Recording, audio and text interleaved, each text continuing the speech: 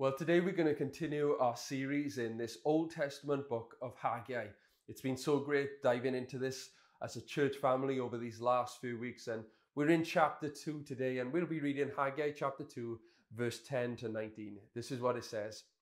On December the 18th of the second year of King Darius's reign, the Lord sent this message through the prophet Haggai. This is what the Lord of heaven's army says. Ask the priests this question about the law.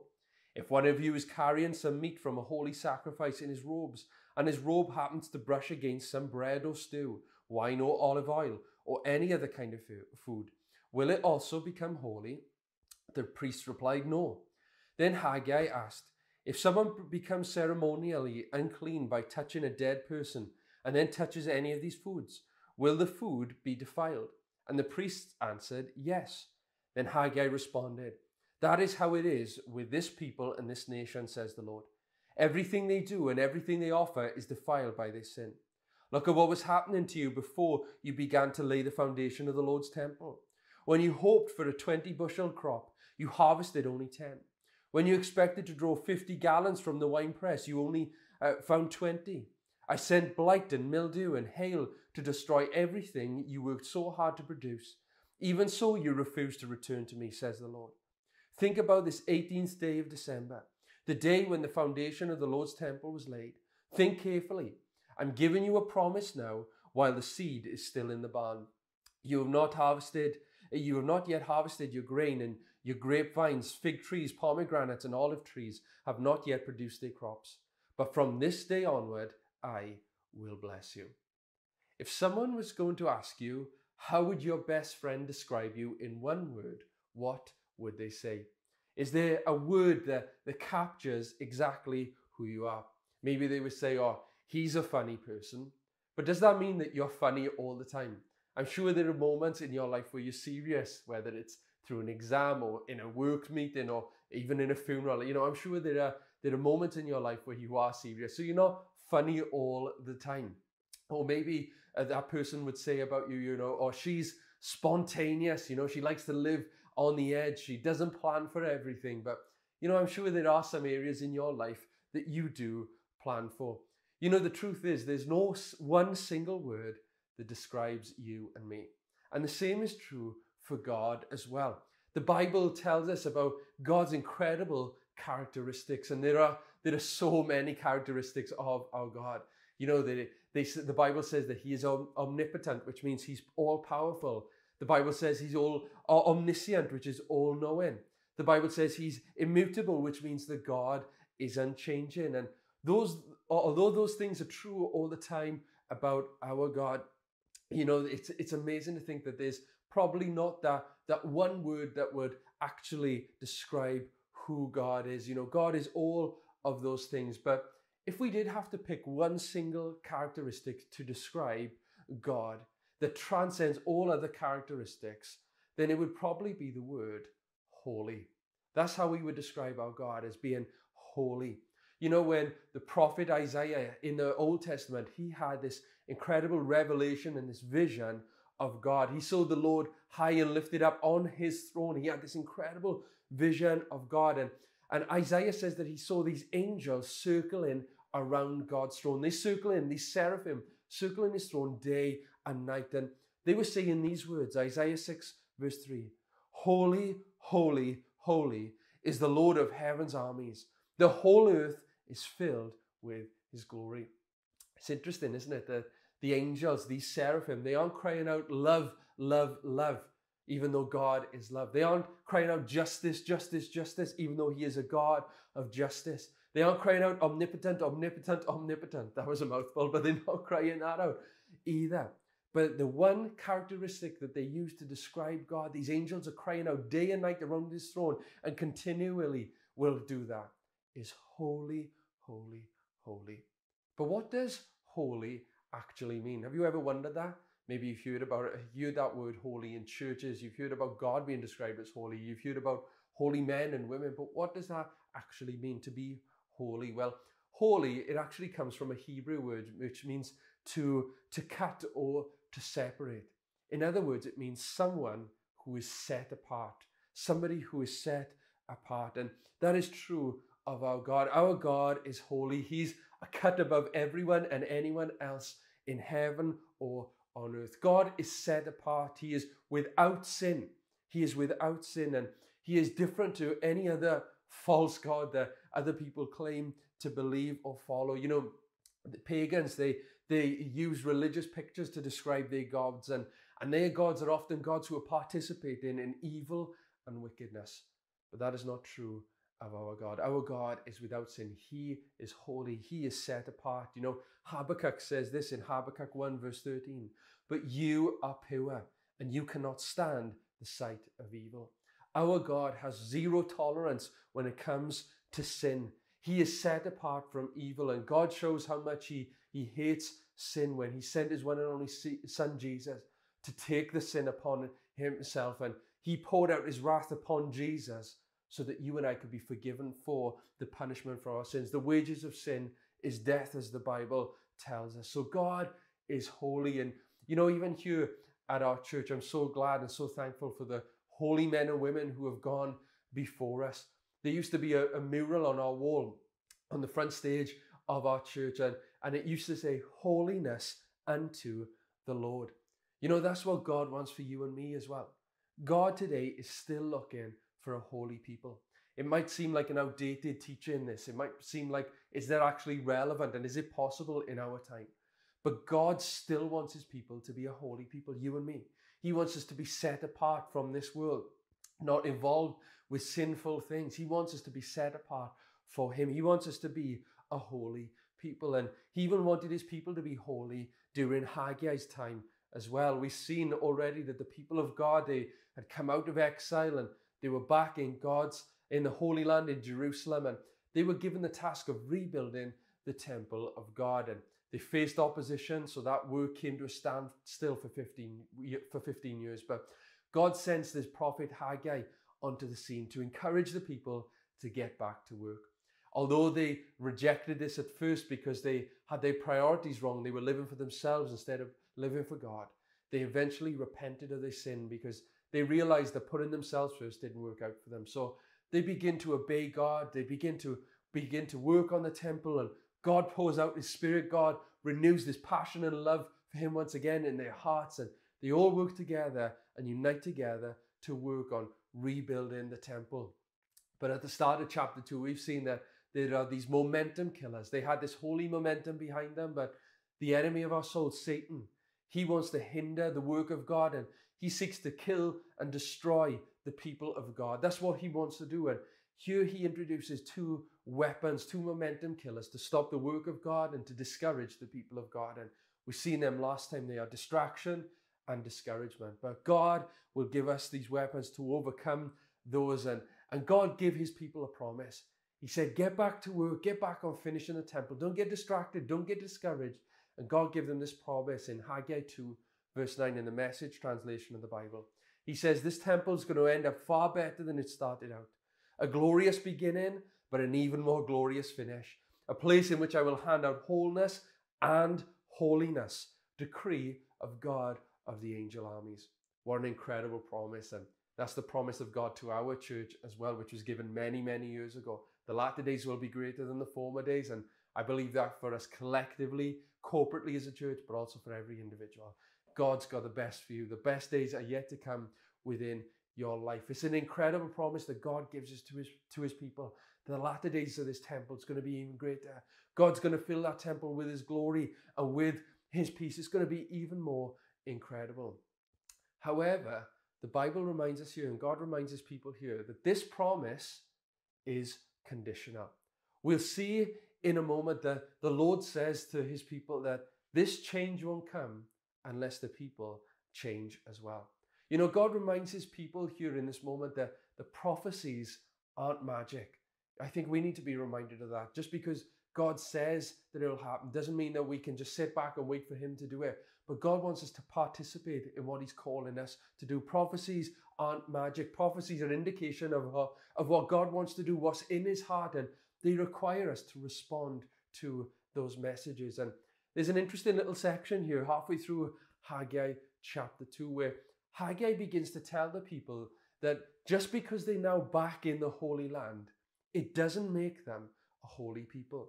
These people thought they were a holy people because they belonged to God and because they were in the Holy Land. But actually, we see here that Haggai, he begins to give these illustrations about how that isn't just how it works. Just because they're in the Holy Land doesn't make them a holy people. It's an interesting thought. And here in verse 10 to 18, which we've already read, he uses this little analogy, Haggai does, of how uncleanness is transmitted much more than holiness. That you can transfer evil and wickedness and sin, that it affects us, but holiness, it doesn't quite work that way.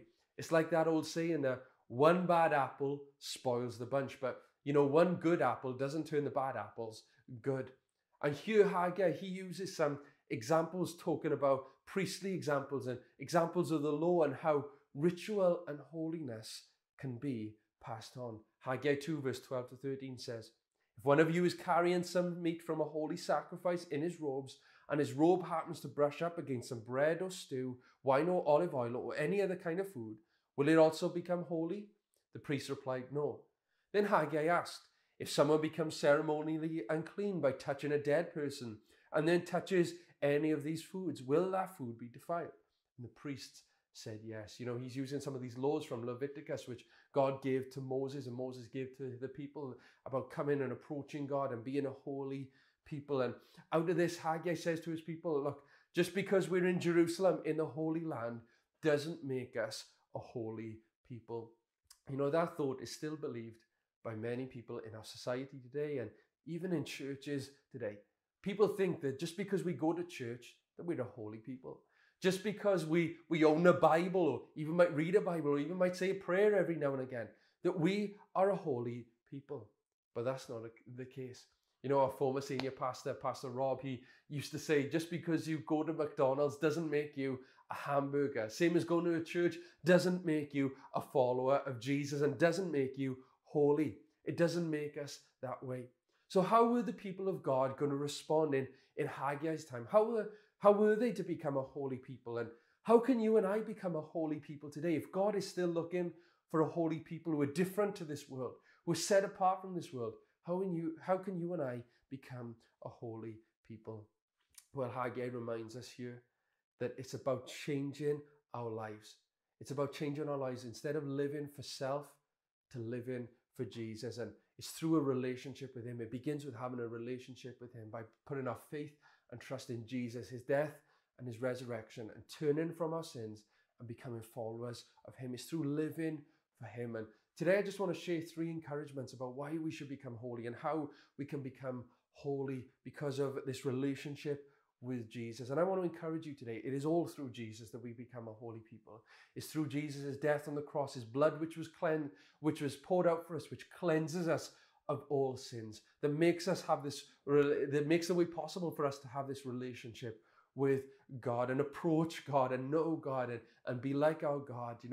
God wants us to be holy just as he is holy. And so I want to encourage you today, make this your goal. That's the first point. Make holiness your goal. God didn't just send Jesus so that you and I could be with him in heaven one day and that's it, and we can live any way that we want right here and right now. But God sent his one and only son, Jesus, to die on the cross for us so that we can know him, have the gift of eternal life, but that we could also become like Jesus. That's God's goal for you and me, is that we would become, as followers of Jesus, become more and more like Jesus. That was the goal of rabbis and their students, and Jesus is the great teacher. He is the rabbi, and his disciples, that's what we are, to become more and more like Jesus. 1 Peter 1 verse 13 to 16 says this, so prepare your minds for action and exercise self-control. Put all your hope in the gracious salvation that will come to you when Jesus Christ is revealed to the world. So you must live as God's obedient children. Don't slip back into the old ways of satisfying your own desires. You didn't know any better then, but now you must be holy in everything you do, just as God who chose you is holy. For the scriptures say, you must be holy because I am holy. If we truly love God, if we love Jesus and are followers of Jesus, then we will commit to making holiness our primary goal in life. Let's ask God, God, help me to become holy. Help me not to slip into my old sinful ways again, but help me to be a follower of you and live for you.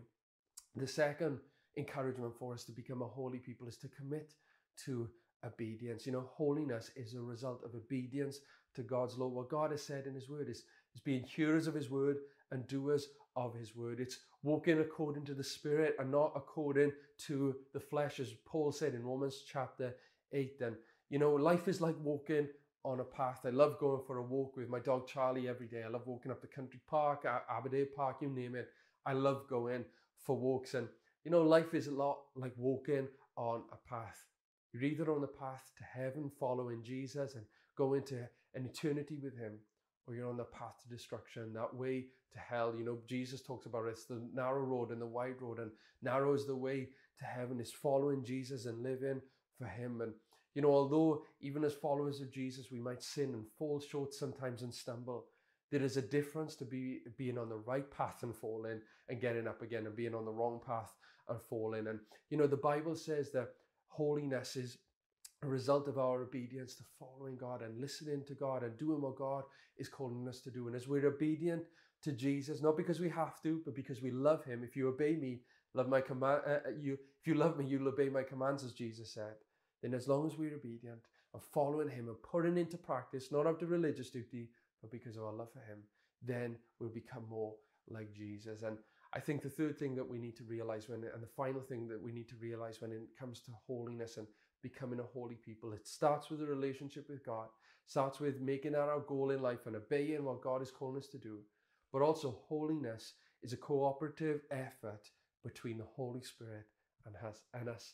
That's his primary function, the Holy Spirit. He is a person, the third person of the Godhead, co-equal with the Father and the Son. And his person his work in our lives is not just to empower us to live this Christian life, but it's to change us to become more and more like Jesus. Holy is part of his name, Holy Spirit. He wants to make us holy.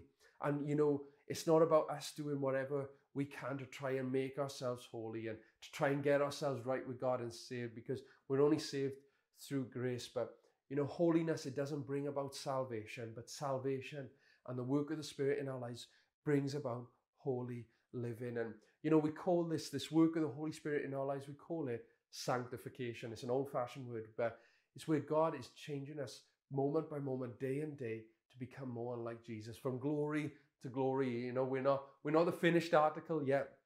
We are the clay. God is the potter, and God is continually shaping us, and he'll continually shape us until we meet him face to face. And the Holy Spirit does that in our lives. But it's a work. It's not just God doing it in our lives. It's about us opening our lives and asking God to fill us with his Spirit and work within our lives. It's this partnership. Listen to what Romans 8 verse 13 says. For if you live by its dictates, you will die. But if through the power of the Spirit you put to death the deeds of your sinful nature, you will live. Who's supposed to put to death the sin in our body? Obviously, Jesus paid for our sin once and for all, but who's to put an end to it? It's you and me, empowered by the Holy Spirit. It's a partnership. It's not us sitting back and letting God do it all. God wants to work with us as we follow him and us to obey him. And this work of sanctification is the Holy Spirit working in us, peeling away our sinful characteristics and replacing them with the fruit of the Spirit, the gifts of the Spirit, these godly characteristics, and they shape us to become more and more like Jesus. That's what the Holy Spirit does in our lives as we spend time with God, reading his word, and the Holy Spirit speaks through his word. God will change us, and as we put it into practice and pray, God will change us. And Paul says in Romans 8 verse 14, for all who are led by the Spirit of God are children of God. May we be a people who are working with the Spirit. And I want to encourage you, open up your heart.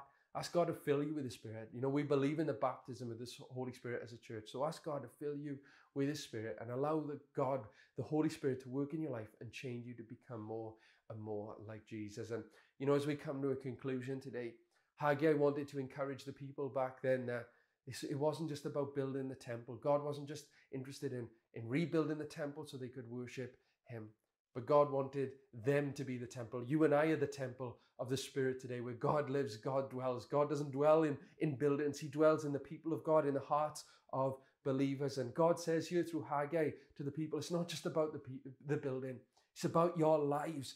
It's about you, who you are as the people of God. And it's the same for us as the church today. It's not about us just coming along to church, performing good deeds that make us holy. It's not about observing religious rituals. It's not about that, but it's about putting our lives right with God, but asking Jesus as our Lord and Savior, and making sure that we are following him, obeying him, and living in a way that would bring glory to him, and asking the Holy Spirit to change us day by day. That's how we become a holy people. You know, many people, they don't want to become holy. They don't strive for holiness because they think that it's an impossible standard. But you know, God's not leading us to this unattainable level of perfection. It's not about that. You know, our lack of perfection should actually lead us to God. It's not about being perfect. None of us will be perfect until we see Jesus face to face. But the reason that we're not perfect, the reason there is still sin and things within our lives, even as followers of Jesus from time to time, the reason that is to encourage us to keep going to Jesus, to ask God to keep changing us and molding us to become more and more like him. Holiness should be our goal, and that's what we should strive for. So today, I believe God wants to encourage us and encourage you and me, like that old mural on the wall in our church, holiness unto the Lord. May that be our cry today. It's one of our values of a church, as our church, is to become a holy people. Let's make holiness our goal. Let's ask God to set us apart from this world. Yes, we live in the world. We want to reach this world, but we don't want to behave and act like this world. We want to live for Jesus and live in a way that pleases him, and live in a way that will point other people to him as well. Let our light shine for him to lead other people to Jesus. So let's make that our goal today. Let's make holiness our goal. Let's be holy unto the Lord. Amen.